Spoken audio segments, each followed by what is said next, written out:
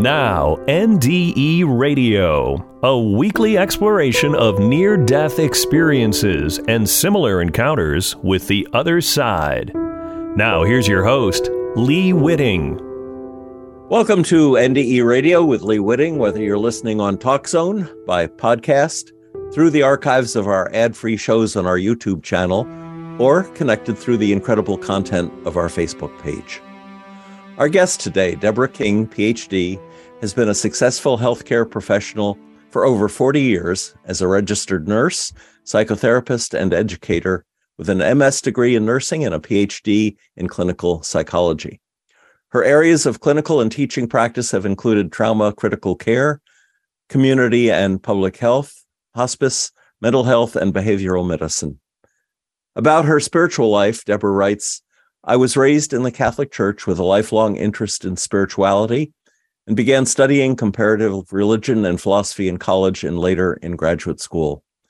I had several spiritually transformative experiences leading up to my near-death experience in 2008. I have felt intuitive and connected deeply to the unseen world of the soul and spirit since I was a little child and was always very sensitive to other ways of knowing, which I tried to integrate with my religious upbringing, but found this challenging." Deborah King, welcome to NDE Radio. Oh, thank you, Lee. It's wonderful to be here. It's great to have you. And Debbie, to begin with, you told me in detail the story of when you were 8 years old and how you were guided probably by an unseen spirit or a guardian angel to not get kidnapped. Could you tell us a little about that story? Sure. I always was a sensitive child and sensitive to things that were going on in the unseen world. But on this particular day, I was actually maybe 7 or 8 years old, and I was sent to the store by my mom to buy 2 quarts of milk, which was not unusual at that time. We used to get our milk delivered, and sometimes it would freeze and we would run short of milk. And I remember milk was at that point 26 cents a quart, and my mom gave me $1 and said, "Deb, go up to the store and bring me back 2 quarts of milk because we're running a little short." And I did. And I was walking back. I was within about a block. I grew up in Queens. We were in an area called Whitestone. And I was within about a block from my home, and a car pulled up. And I can still see the car literally crystal clear in my mind. It's etched in that kind of sensory memory. And a man leaned over and said, "Hey, sweetie, can you please tell me where the RKO Keith's is?" Which was a local movie theater, a historic movie theater. And I knew exactly where it was. It wasn't too far from my home. It seemed like a reasonable request, but I remember thinking, I'm not quite sure I could give him exact directions, but I'll try. And this was at a time in the 60s where you were respectful to adults. You didn't say, you answered yes, sir, or no, sir, responded, and you were polite. And I gave him directions. In fact, I remember even telling him to follow the bus route because I knew exactly how to get there. I had taken ballet lessons next to this theater. We happened to have our recital at the theater, so I knew exactly how to get there. And he didn't seem satisfied with those directions. He said to me, I'm having trouble hearing what you're saying. Can you step closer to the car? And I remember thinking, okay, I was a little kid. I speaking pretty loudly, so I started raising my voice and I repeated the directions. So now I'm thinking he's got to have heard me, pretty much yelling. And he said, "Sweetheart, I really can't hear you. You need to step closer to the car." He repeated the request. And at that point, I started getting a very eerie feeling inside and thought that I might have seen the window on the driver's side go down a little bit more. It was like partially raised. Now, in my adult brain today, I think there really were not electric windows at that point. And I thought I might have seen, can't swear to it, somebody crouched down on that passenger side. And I remember thinking, oh, there's somebody there. Why are they hiding? And I took one step and something came over me, which I still cannot explain, except it was a pervasive knowing that this was not a good situation.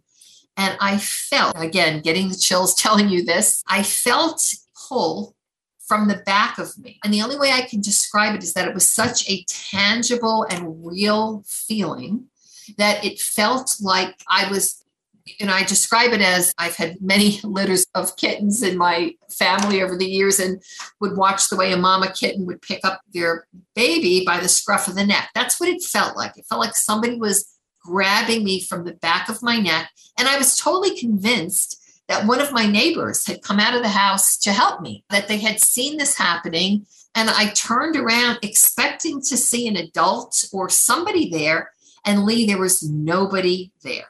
There was physically nobody there. And at that moment, everything in my being just said, run. And I ran as quickly as I could. And I chuckle now because I was very careful not to drop those quarts of milk because I didn't really even realize the gravity of the situation at the moment, but did not want to get in trouble for dropping those quarts of milk. And ran up my steps. It was down the block. We were in a corner house located right near a service drive approaching the Whitestone Bridge. So if somebody was to abduct a child or grab a child or do anything at that moment, they could have been on that service road and over that bridge so quickly that nobody would have ever known the difference. And the car followed me, and it followed me to my house. I ran up the steps. My mother, for some reason, had the front door locked. And I remember banging furiously ringing the doorbell multiple times, banging on the door. And I could hear the car idling in back of me. And I'm thinking, oh my gosh, if she doesn't open this door, somebody is going to grab me. And she came to the door, thank God. And I burst into the door trying to tell her what happened. And as soon as that man saw my mom, he just gunned it. And I could still hear to this day, those tires screeching like around the corner and onto the service road and towards the Whitestone Bridge.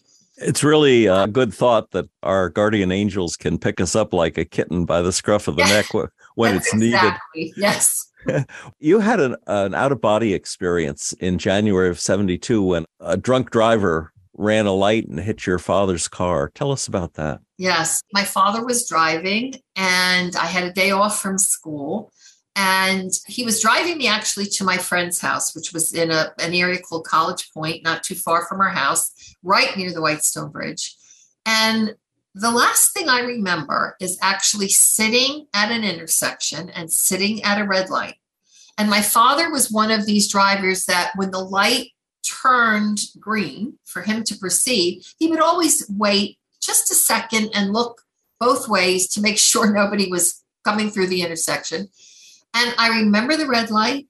I remember the light being about to change or changing. I can't really remember if I remember seeing it green, but that is the last memory I have of being in my body. I remember nothing of the impact. The next thing I remember is being out of my body and looking down on what looked like a really horrific accident scene. And I remember trying to make sense of it. And I pretty quickly recognized my father's car. And I recognized my body. And I could not make sense of this. Here I'm watching the whole scene from above the accident, clearly out of my body. My father miraculously was able to get out of the car. It was a terrible wreck. It was either a tow truck or a panel truck. I really don't remember the details of the type of truck, but it was a truck and he had run the red light. I was hit the car was hit broadside. We didn't have passive restraints or airbags. I was thrown by my father's description, pretty much almost completely into the back seat. The car turned over several times. And when it landed, I was plunked back into the front seat. And where I was sitting in the passenger side, that door was pretty much flattened. My father said, almost to the base of the vehicle. The car that he was driving at the time, which was his pride and joy, was a Lincoln Continental. And it was a very heavy car, which he was convinced for years really saved our lives. But when I looked down, I could not make sense of this. This was very confusing to me. And I felt, interestingly enough, no fear. There was a combination of a sense of peace kind of being suspended out of the body and a true sense of compassion for my father, who at that point had gotten himself out of the car and was running. I remember watching him putting his hands up to his head and being frantic, running around the car, trying to open the door, which of course was ridiculous. There was really no door left. And I was like, oh my gosh, Dad, I'm okay. I'm okay. It was so distraught for him. And I couldn't make sense of it. I just knew that was me. And I really didn't know what to do. And I started seeing emergency vehicles arrive and police cars. There was a construction site actually right near the accident scene. And I started seeing workers that were up on platforms and scaffolding coming down to assist. And the very next thing I remember is opening my eyes and being back in my body. It was that quick. And I was I realized I was bleeding. There was glass all over me. I was in tremendous pain and I couldn't move. And I heard my father's voice. He had come to the side of the vehicle and he said, oh my God, Deb, you're awake. You're okay. Thank God. Don't move, honey. Just stay there. And that was it. That was it. I had tremendous orthopedic injuries and spent the better part of my senior year in high school in a wheelchair, but I was okay. But I told nobody of this. Nobody. I didn't even tell my own mother. Of your out-of-body experience. Yes, of my out-of-body experience. Did you think about it or did you just put it out of your mind? Say a little bit of both. Yeah. I would say that I largely at that point, especially during my recovery, put it out of my mind, but it was always in the back of my mind. What was that about? Like how, and I remember my father recounting details of the accident and internally saying to myself, yeah, I remember that. I saw that. But of course, there was no way I could have seen that because I was unconscious in the car, had a concussion and was knocked unconscious. But I never told him, yeah, I saw you running around. Saw you trying to get me out of the car. But I think it haunted me. I don't want me to use a spooky word, but it stayed with me for a long time. Like, how could this possibly happen? Well, it occurred to me that maybe when 5 years later, as an ICU nurse, it might have inspired you to do what you did to save a patient. So tell us about that. Yes. So after that, I completed my nursing education and was working in the intensive care unit at Johns Hopkins. And it was a very long evening shift. And we had a fairly young man, I would say he was maybe in his 40s, who was very sick, but we did not anticipate a cardiac arrest. And he had one suddenly. And we were always preparedly for that to happen in that environment, but sometimes we were more bracing for impact. And at that moment, we weren't totally prepared, but we were, if that makes any sense. And we worked on this man for quite a while and giving him several rounds of resuscitation drugs, defibrillations. It was not going well. And you get that sinking feeling after a while that this is just not going well. And just, we were trying everything. And I was the charge nurse that evening. And the procedure at that point was that the charge nurse and the chief resident generally ran the resuscitation. Generally, we communicated and the team followed suit. And he was looking at me with that knowing look, which was, Deb, I could read his mind, basically. This is not going well. And we were not getting the patient back. And something came over me. Again, I cannot explain it, but it was a very clear knowing. Just like, I kind of describe it almost like I saw a billboard in my head that read, "Keep going, you're going to get him back." And there was really no rational reason for feeling that. He was not doing well. It's just not going well. And I said, the resident looked at me and he said, "Deb, I think we should call it." Meaning, we should call for the time of death and we've done enough. And I just looked at him and I said, let's just go one more round. Can we just go one more round?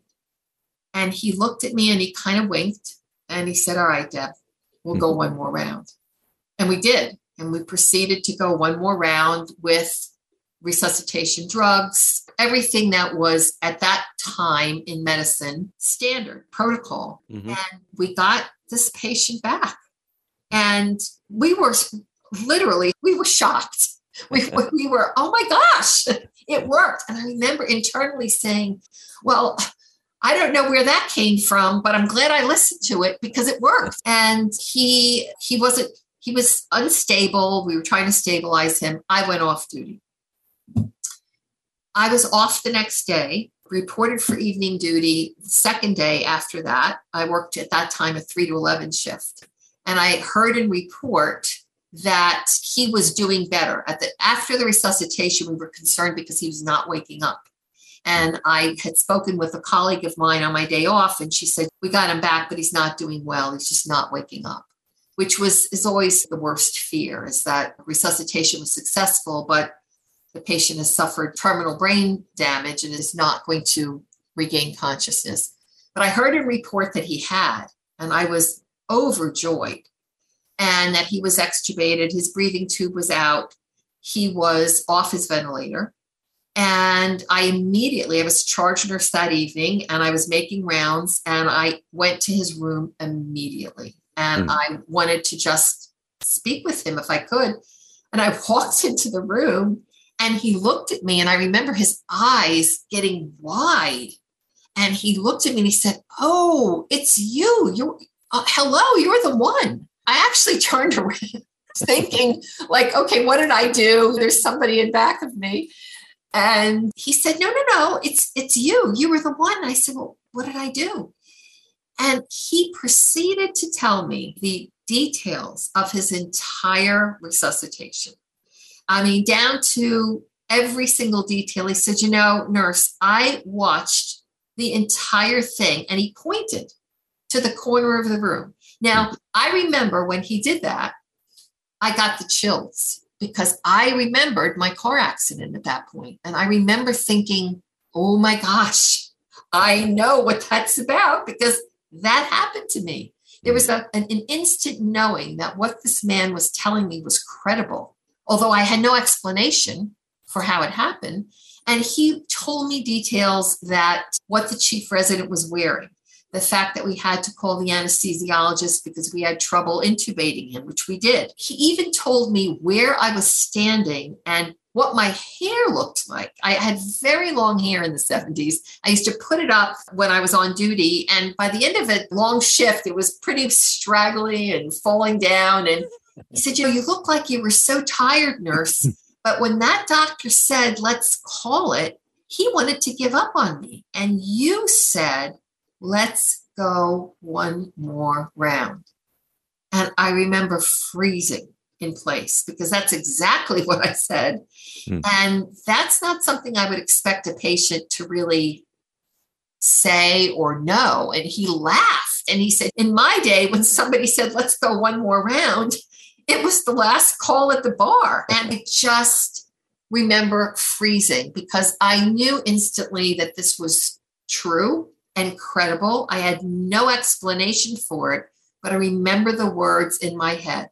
And they were simply, "This changes everything." I felt like my entire worldview, everything I knew about science had truly been shifted at that moment.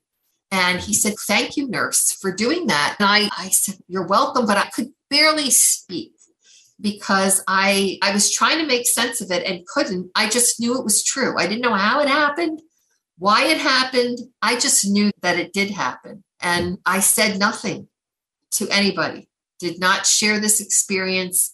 with anybody. Certainly I wasn't going to share it with any of my colleagues at that point, but that man did well and left the ICU. And he was with me in spirit for many years. I never, ever, that was a life-changing experience for me. And this was not the last you saw of that. No, patient. It was not. No. So let's jump. Today just happened, the day we're recording this show, just happens to be exactly the 14th anniversary of the time when you had a heart attack.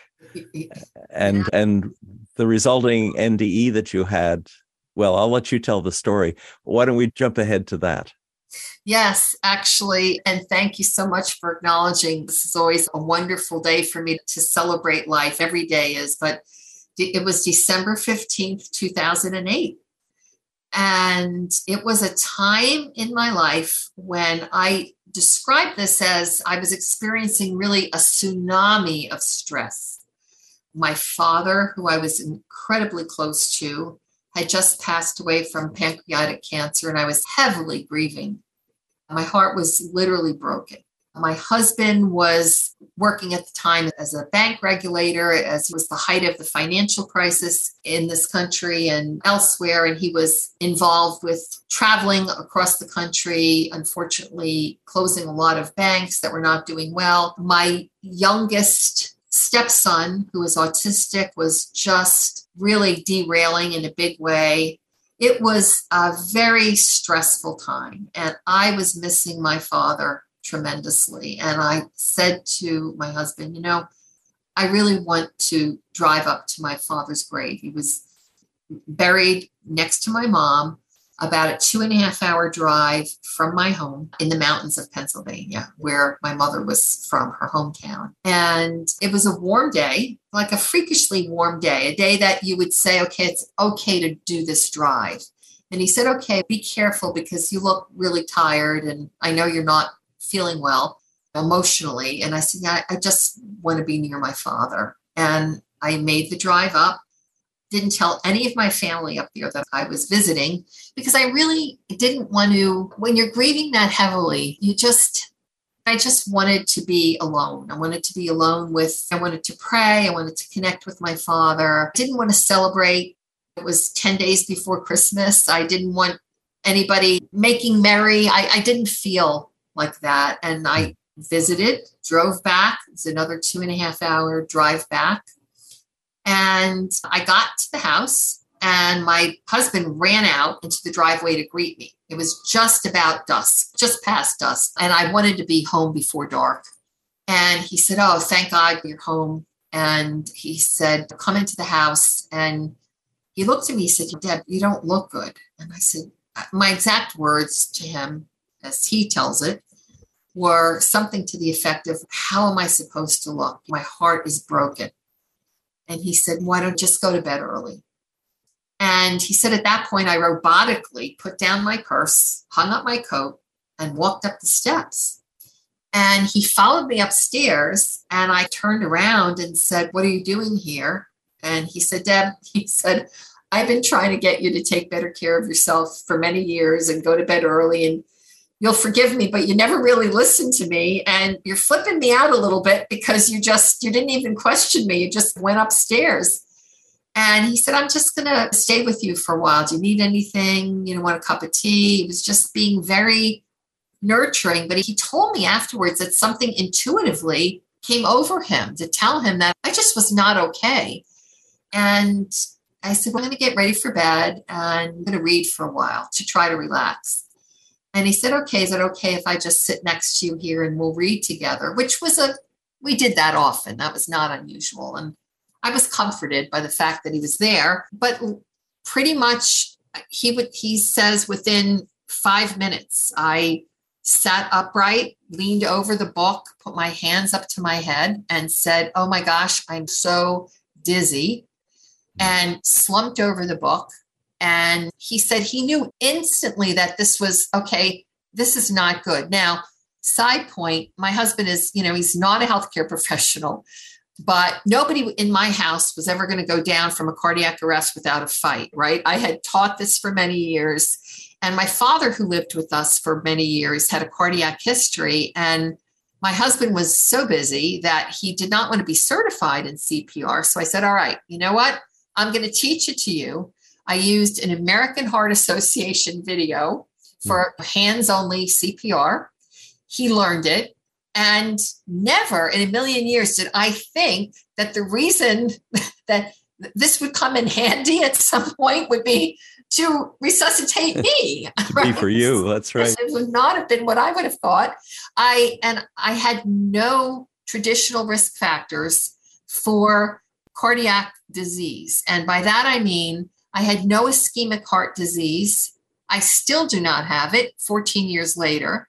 I actually did not have a heart attack. What I was suffering was a cardiac arrest, an electrical event where my heart literally went into a chaotic rhythm that did not sustain perfusion. And he immediately started CPR. I mean, he didn't know this.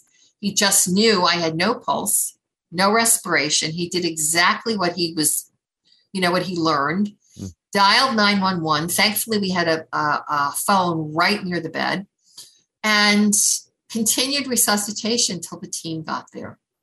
You said when this happened, you entered a black void. Did this happen immediately upon the cardiac arrest? Yes. I really don't know the answer to that. I don't know. I mean, resuscitation proceeded in my home for quite a while.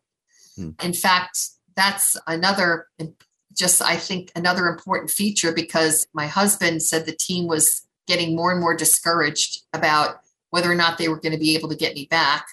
I was transported, had several arrests, I think, in between in the ambulance and in the emergency room. I don't know at what point this happened. All I know is that the first thing I remember is being in, I call it a black void, but it was, and I say that because there was could not see any boundaries.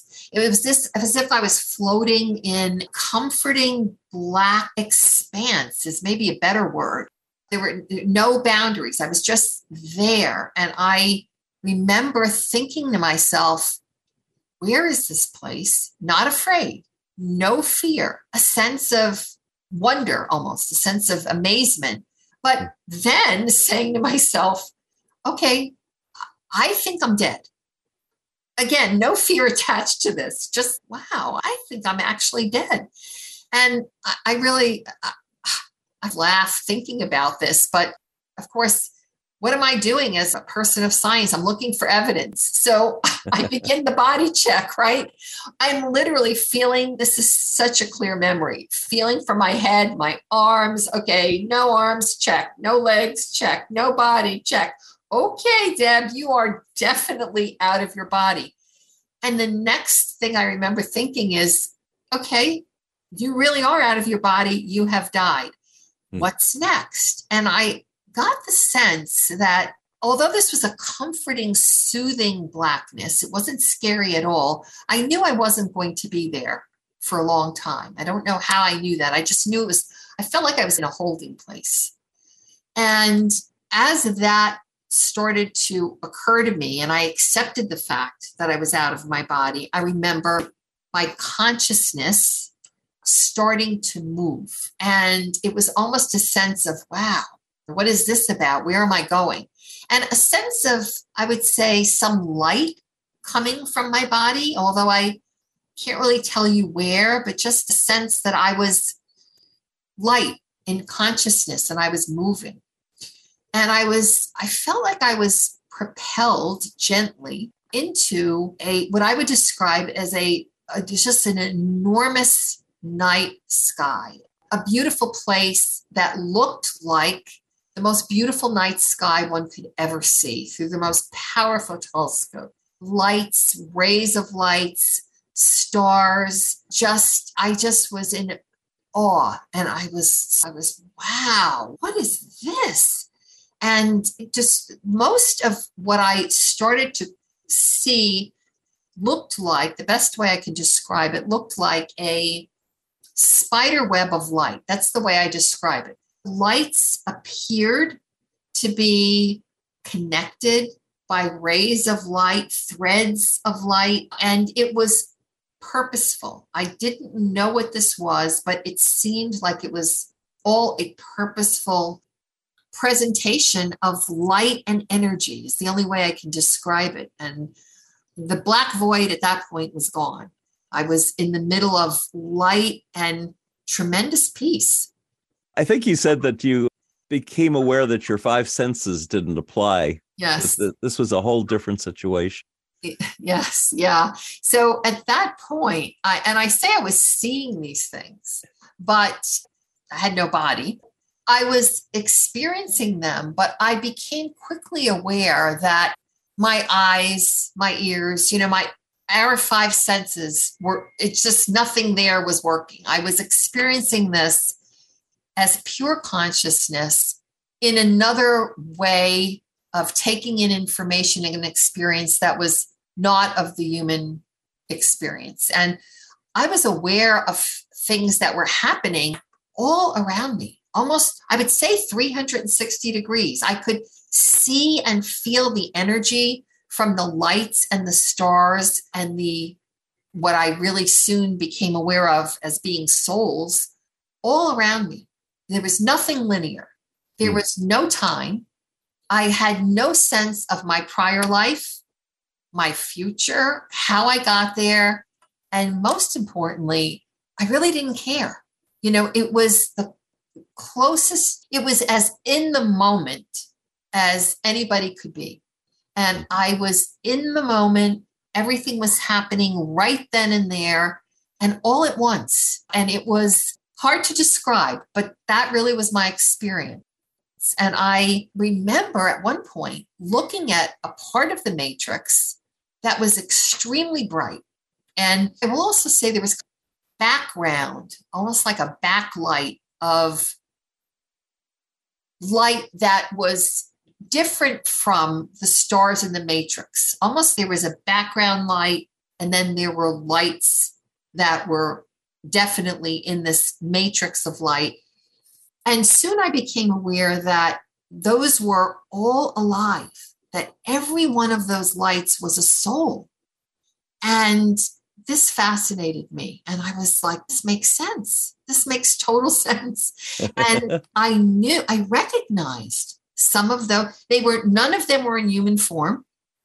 Some I recognized, and I really, to this day, couldn't tell you who they were. I just knew at that moment, I was like, okay, I recognize this light. I recognize them by their vibration and by their energy. It's the only way I can describe it. And I remember saying, wow, that backlight is so bright. You better not look at it because it's going to hurt your eyes. And that's how bright it was. But it was exuding such a loving and peaceful presence that I thought, well, this is not going to hurt me. This is a love that I just never want to be separated from again. And so I looked at it and nothing happened because, of course, I wasn't seeing it with my eyes. And I was absorbed into it. And I felt like this light was permeating the deepest part of me. Like I was known by this light in a way that I had never been known in my human form. And it was emerging of myself with this light and with the matrix. And I just remember thinking, oh my gosh, I'm part of this. I am connected to this wonder and this grandeur. I was overcome with just the wonder of it all. And everything seemed purposeful. And I felt not only connected, but I felt like I was an important part of this. And this, I could not make sense of this. I thought, okay, how could I be a part of this amazing, whatever this is just little old me. I accepted it, it was wonderful, but I really couldn't understand it. At that point, I was still trying to figure it out. I think you've also said that it was a harmonic vibration that Oh, you interpreted like sound. You called it the best choir ever. yes. The lights and the matrix also, I felt I was submerged in what I would say a sound that they were producing that was, it was the most beautiful sound I have ever heard in my life. There were no human voices, which is interesting. It was not like I heard singing or a choir, although it sounded like incredible harmonies. I felt the harmonies and the vibration within me. I didn't just hear it, I felt it. I became a part of it. And there were even dissonant sounds that made total sense and added to the beauty. It was just an immersive experience. The lights, the love, the peace that I felt, the sound was incredible. In fact, to this day, when I meditate, I can be there just like that. If I start meditating on the experience, I hear and see and experience moments of that just lift me completely out of my physical surroundings. But the sound was incredible. And then you mentioned too, scenes from these other souls of their lives giving help, love, compassion. Oh, yes. Tell us about that. Yeah. At this place in the experience, I remember just total surrender, feeling just so loved and just so peaceful. I started moving again. It's almost as if at every point where I surrendered to the experience, then something else happened. And I moved further into the matrix and started seeing, I would call it a life review, but the interesting thing is that I don't know if that's an accurate description, because I was shown events. Some of them were from my own life. The largest majority were from the lives of the other lights, the other souls, which I knew now were very alive and living beings in spiritual form. And I was shown events in front of them. The way I can describe it is if you were looking at a slideshow that was going really quickly, like flashes of experience. And you want to say, hey, slow down. I can't really see these or take them in.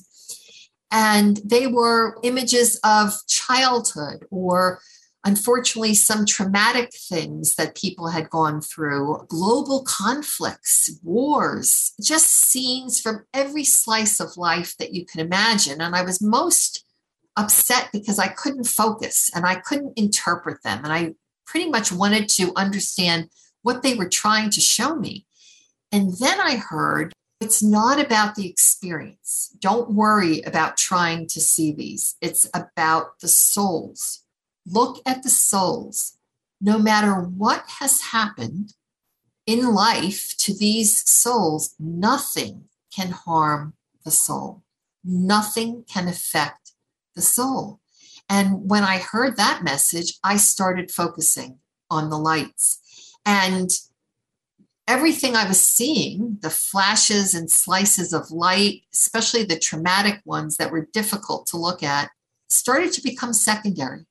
And I was focusing on the lights and they didn't change. And I heard the message, this is who we are. Nothing can change us. We are immortal souls. We have come from love. We will return to love, and nothing at all that happens can change this. You see this? And I was looking around and I was like, oh my gosh, look at these things that people have been through and they're okay. Their souls are intact. And then I heard, except for one thing, there is one thing. I remember thinking, what is that? What is that one thing?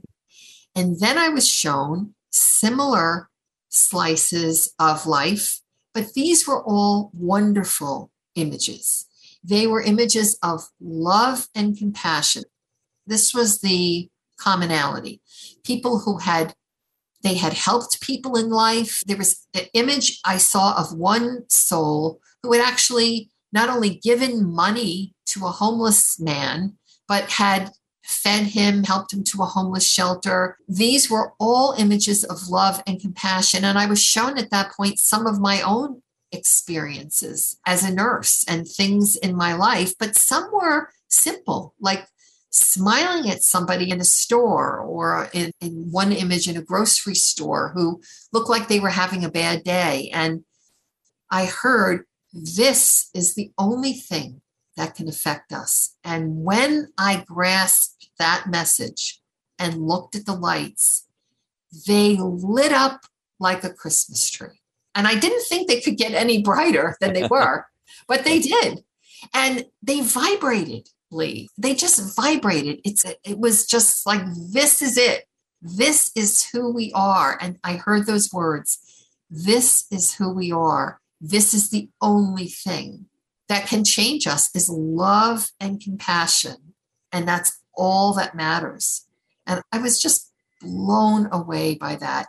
It was so wonderful to see that. And it didn't take away the other things I had seen, but it did tell me that this was what mattered. This is what mattered on a soul and a spiritual level. Yeah. And then I think you said two lights came closer to you. Yes. And I embraced this message. And at that moment, I felt myself moving away from the larger matrix of light, and from that experience of being shown love and acts of love and compassion, and two lights moving towards me. And I knew that I was going to have a personal interaction with these. This was the first time that I really felt, okay, I'm going to have a dialogue. And I say dialogue, nobody was speaking. This was all really a download of information, if you will, or sense, but there was no talking as you and I are talking now. And the first one of those I recognized right away. And it was my ICU patient from the 70s.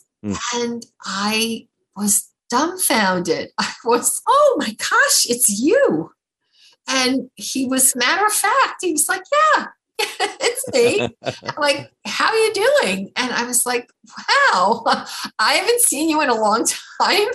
And he said, yeah, I'm here to give you a message. And I was very happy to see him. And I remember thinking, wow, he really did make it. I mean, he didn't just make it to survive his cardiac arrest. Like, he's still alive, he's still here.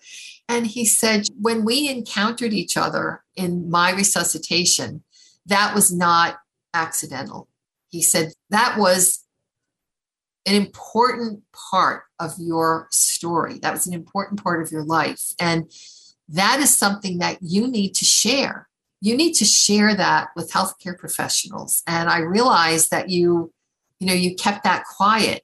But the reason that you're here, and the reason I'm here with you now, is to tell you that that time is over.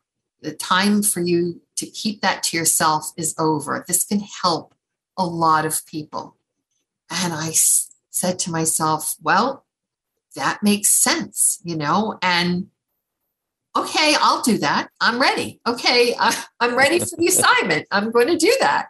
Yeah. And it was a very joyful interaction. And pretty quickly, I thought, wait a minute, if I accept this assignment, there's only one way I'm going to be able to do this. And that is that I'm going to have to go back to my body. And I did not like this awareness at all. And I said that to him. I said, thank you very much. Maybe somebody else who's still in their body can do it, but I want to stay here. I felt like I was home, Lee. I never wanted to leave. He said, you have a choice, but you've already made that choice. And I was completely confused by that. I thought, I don't know where he's getting his information from, but I didn't make that choice. He said, no, it's okay, Deb. You did make that choice. He said, you don't remember it, but you did. And he said, it's going to be okay. He said, you can do this. And I accepted it, and he started moving away. He started moving away from me as light started dimming. And the second light became brighter and came close to me. And I just melted. It's the only word I can think of, because I knew instantly it was my father. And I was overcome with joy. I was, oh my gosh, Dad, it's you. And he said, yeah, of course it's me. I haven't gone anywhere. And I was like, what do you mean you haven't gone anywhere? He said, well, I haven't. He said, I left my body, but I've never left you. And I'm here, and we're as connected as we always were. And I was like, I'm not one to refuse an assignment, but you know what? Now that I'm here with you, I just have to pass. I am never leaving. And we dialogued, and he said, we never really left each other. He said, I've never left you. I left the physical world, and I've been with you, and I'll always be with you. And I said, I don't want to go back. I want to stay here. I was just like pleading at that point. And he said to me, the truth is, this place will never leave you. It never has left you. It was with you before you incarnated into human form, and it will never leave you. And I will always be with you. And when you go back, not if, when you go back, you will never be separated from this place, and you will never be separated from love, and you will never be separated from me. And I will be with you every step of the way. And I remember feeling, okay, I'm not really okay with this, but you know what? I trust my father. I don't think he would steer me wrong. And I said, okay, Dad, if you're never going to leave me and you promise we're never going to be separated, I'll do it. I'll do it. And it was just a joyful reunion. And at that point, an acceptance of what he was telling me. And he was as real as you are right now. He was just that real. And I remember feeling like I would say I was overcome with tears, just with the joy of being in his presence again, but also with the knowledge that I was going to have to leave. And I just said, Deb, just trust the wisdom in what he's telling you. He would not be lying. He would tell me always the truth. And if I'm not going to be separated from him, okay, Dad, I said, I'll do that. And his light faded, and that was it. The next thing I remember, I was over the ICU bed, looking down at my body. Now, I don't ever remember leaving it, which is interesting, but I do remember returning to it. And I looked down and I saw my body, and again had a memory of the car accident and thinking, oh, here we are again. Okay, at this point, I was now back closer to the human experience. And I was, whoa, I remember this. I remember this.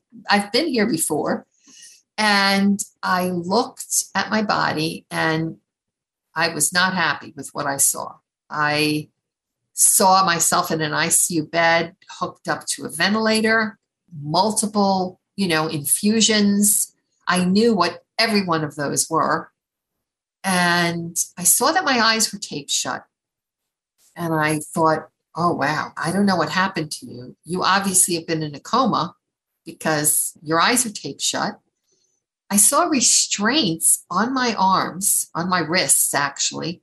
I couldn't see if they were tied, but I would venture to say that if they were loosely tied. And as a nurse, I know that two things happen. One is that these are put on patients to prevent trauma, right? So they're put on to prevent a patient from pulling out their breathing tube or pulling out IVs.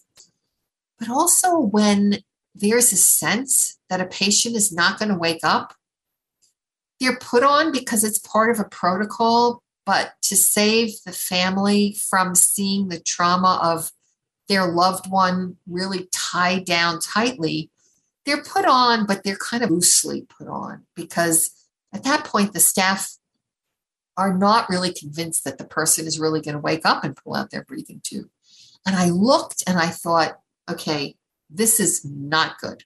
I have been in a coma. I have no idea how this happened, but I was mildly relieved at that point because I thought, gee, if I'm in that bad of shape, I don't have to go back in there. Okay, I was relieved. Like I'm not going back in there because that body is just not doing well. My eyes are taped shut.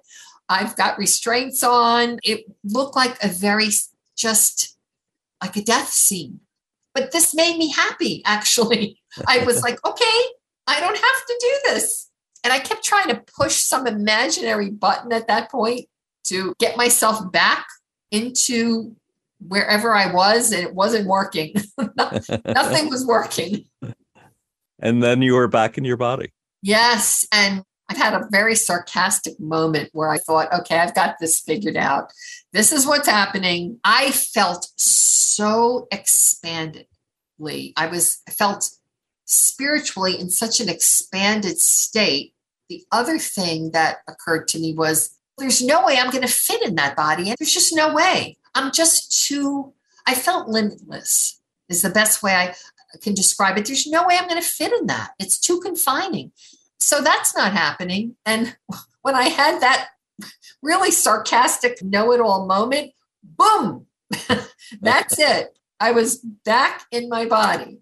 And I thought, oh gosh, like you couldn't pull it off. You're in here. And I couldn't breathe. I had felt tremendous pain. I felt confined. I don't even know how to describe it. Like you were put in a dress size that was 12 sizes too small. I mean, or just so confined. And I remember opening my eyes and being very confused. Like, how did I get here? And hearing alarms. And I recognized that one of them was the respirator alarm. And I looked down on my chest and I saw my endotracheal tube. And I thought, I don't know how this happened, but guess what? You just pulled out your endotracheal tube.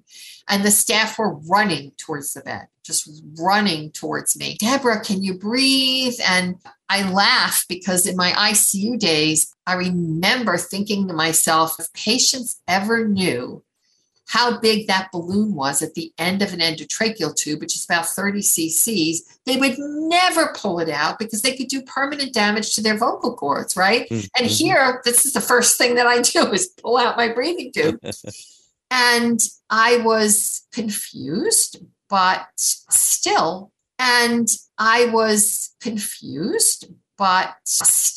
pretty much feeling like I was in a spiritual form. Like I really was not connected to my body. I knew I was in it, didn't like it very much, but somehow was still frantically searching for that magic wand I could wave to get out of it. And the nurses and the doctors were running. I think I had also pulled out a few of my IV lines because it was quite a bit of blood. And I was breathing okay. And so they were listening to my lungs and assessing my breathing and turned off the ventilator alarms and trying to getting me to speak. And I could not speak. And it wasn't just because my throat was really in bad shape from pulling out the tube. I couldn't form words. And they were relentless. Tell us your name. Do you know where you are? Do you know the date? Do you know what happened to you? And the answer was, I didn't know any of that. I knew I was in an ICU. I recognized it. And in fact, I recognized that ICU because I had worked in that hospital as a nursing supervisor. So I knew where I was, but I had no idea how I got there. And they started yelling, which is comical because I thought, why are you yelling at me? I can hear everything you're saying. It's not that I can't hear you. I can't respond. And the critical care physician, the intensivist, was just desperate. And he said, Deborah, can you just say something? I don't care what it is. Say anything. And I thought, well, if I don't say something to him, they're just going to keep bothering me, right? Because they want to assess me and make sure that if my brain is functioning. And out of my mouth, I really don't even know, it wasn't a thought. It just came out of my mouth. I heard, I've had better days. And he jumped back. He jumped back like he saw a ghost. And I thought, what's that about? Like, why is he so shocked? I just said I've had better days. And he turned to the nurse and he said, I think she's going to be okay. And I thought, of course I'm okay. Like, why wouldn't I be okay? I'm fine. I wasn't fine, but I felt it. Now you're back, and I guess you're getting the mission you were given into focus. We talked about you're writing a book that you've been working on from your journals. And another thing, which is very exciting to me, is a children's book that you're expecting to come out next year. Yes, I'm very excited about that. I think that's a wonderful idea. I really do. I think the tentative title is A Journey to the Light. Journey to the Light, yes. Yes, and I'm currently working with a wonderful artist. And this was, I think, an interesting lesson for me. I had started writing a book about my experiences from the beginning and keeping journals. But this took a while, Lee. So the first year of my recovery was pretty rough. I had an interesting parallel because I couldn't create new memories. So I had something called an anterior grade amnesia. And I think if you've ever seen the movie or anybody's seen the movie 50 First Dates, that was me for the first year. People would tell me what happened. And an hour later, I would say, okay, exactly what happened to me? Or what was this? So I had word finding difficulty. I had an expressive aphasia. It was rough, but I was writing the entire time about my near-death experience. So it's as if my physical memory in my physical brain had challenges. Obviously, I had an anoxic brain injury, but the spiritual memory of this experience was totally intact. So when I thought on it and meditated on it, every detail was intact. The problem I had was with the physical world, not with my spiritual experience. It was with integrating that into getting my speech back and my memory back. And so I went back to those journals and I've kept them diligently over the years and started writing a book. And it just wasn't gelling. It just didn't feel like what I was supposed to write. And one day in meditation, I received the message. I heard the Bible verse, be like the little children. You have to bring this message to children first. And in bringing it to children, you will bring it to many other people. And I thought, whoa, okay, I never thought of that. I wasn't writing a children's book. And it made sense to me. In our world now, having lived through, hopefully seeing most of it in the rearview mirror, a tremendous global pandemic where we have many COVID orphans. We have many orphans and children suffering in the Ukraine. There are so many children suffering that could benefit by this message that I thought, wow, okay, why didn't I think of that before? This is what I have to do. And I came out of meditation, went to my computer, and wrote the entire thing in rhyme in probably less than an hour. And looked at it and I thought, okay, this is my first step. And I began recruiting a publishing consultant to self-publish the book and also an artist. And this is what I'm working on now. And once I made that step, the other book I was writing, the message became clear that this had to really be exactly what my patient told me in my NDE. The slant of this book was to healthcare professionals to integrate this into our training and into our clinical experience as part of our clinical competence as healthcare professionals. And so I went back to the drawing board, and that's the book that I'm working on now. And that's the book that healthcare professionals, and I speak as a hospital chaplain, are desperately in need of. So I'm looking forward to seeing both of these books when they finally come out. Deborah, we are out of time, but I want to thank you so much for sharing your story and the insights you've gained and the path that this experience has put you on. If someone wanted to get in touch with you, is there a way, an email address or a website that you could give us? Yes, I don't have a website yet. I'm working on that. But right now I do have a Gmail address, and it's debkingnde debkingnde@gmail.com. Excellent. Deb, thanks so much for doing this. You're quite welcome. It was just a joy and an honor, Lee. Thank you so much. If listeners would like to hear this show again or any of our more than 480 archived ad-free NDE interviews, go to TalkZone's NDE radio site and hit the past shows button, or go to our YouTube channel, NDE Radio with Lee Witting, where you can subscribe to and comment on the complete NDE radio library.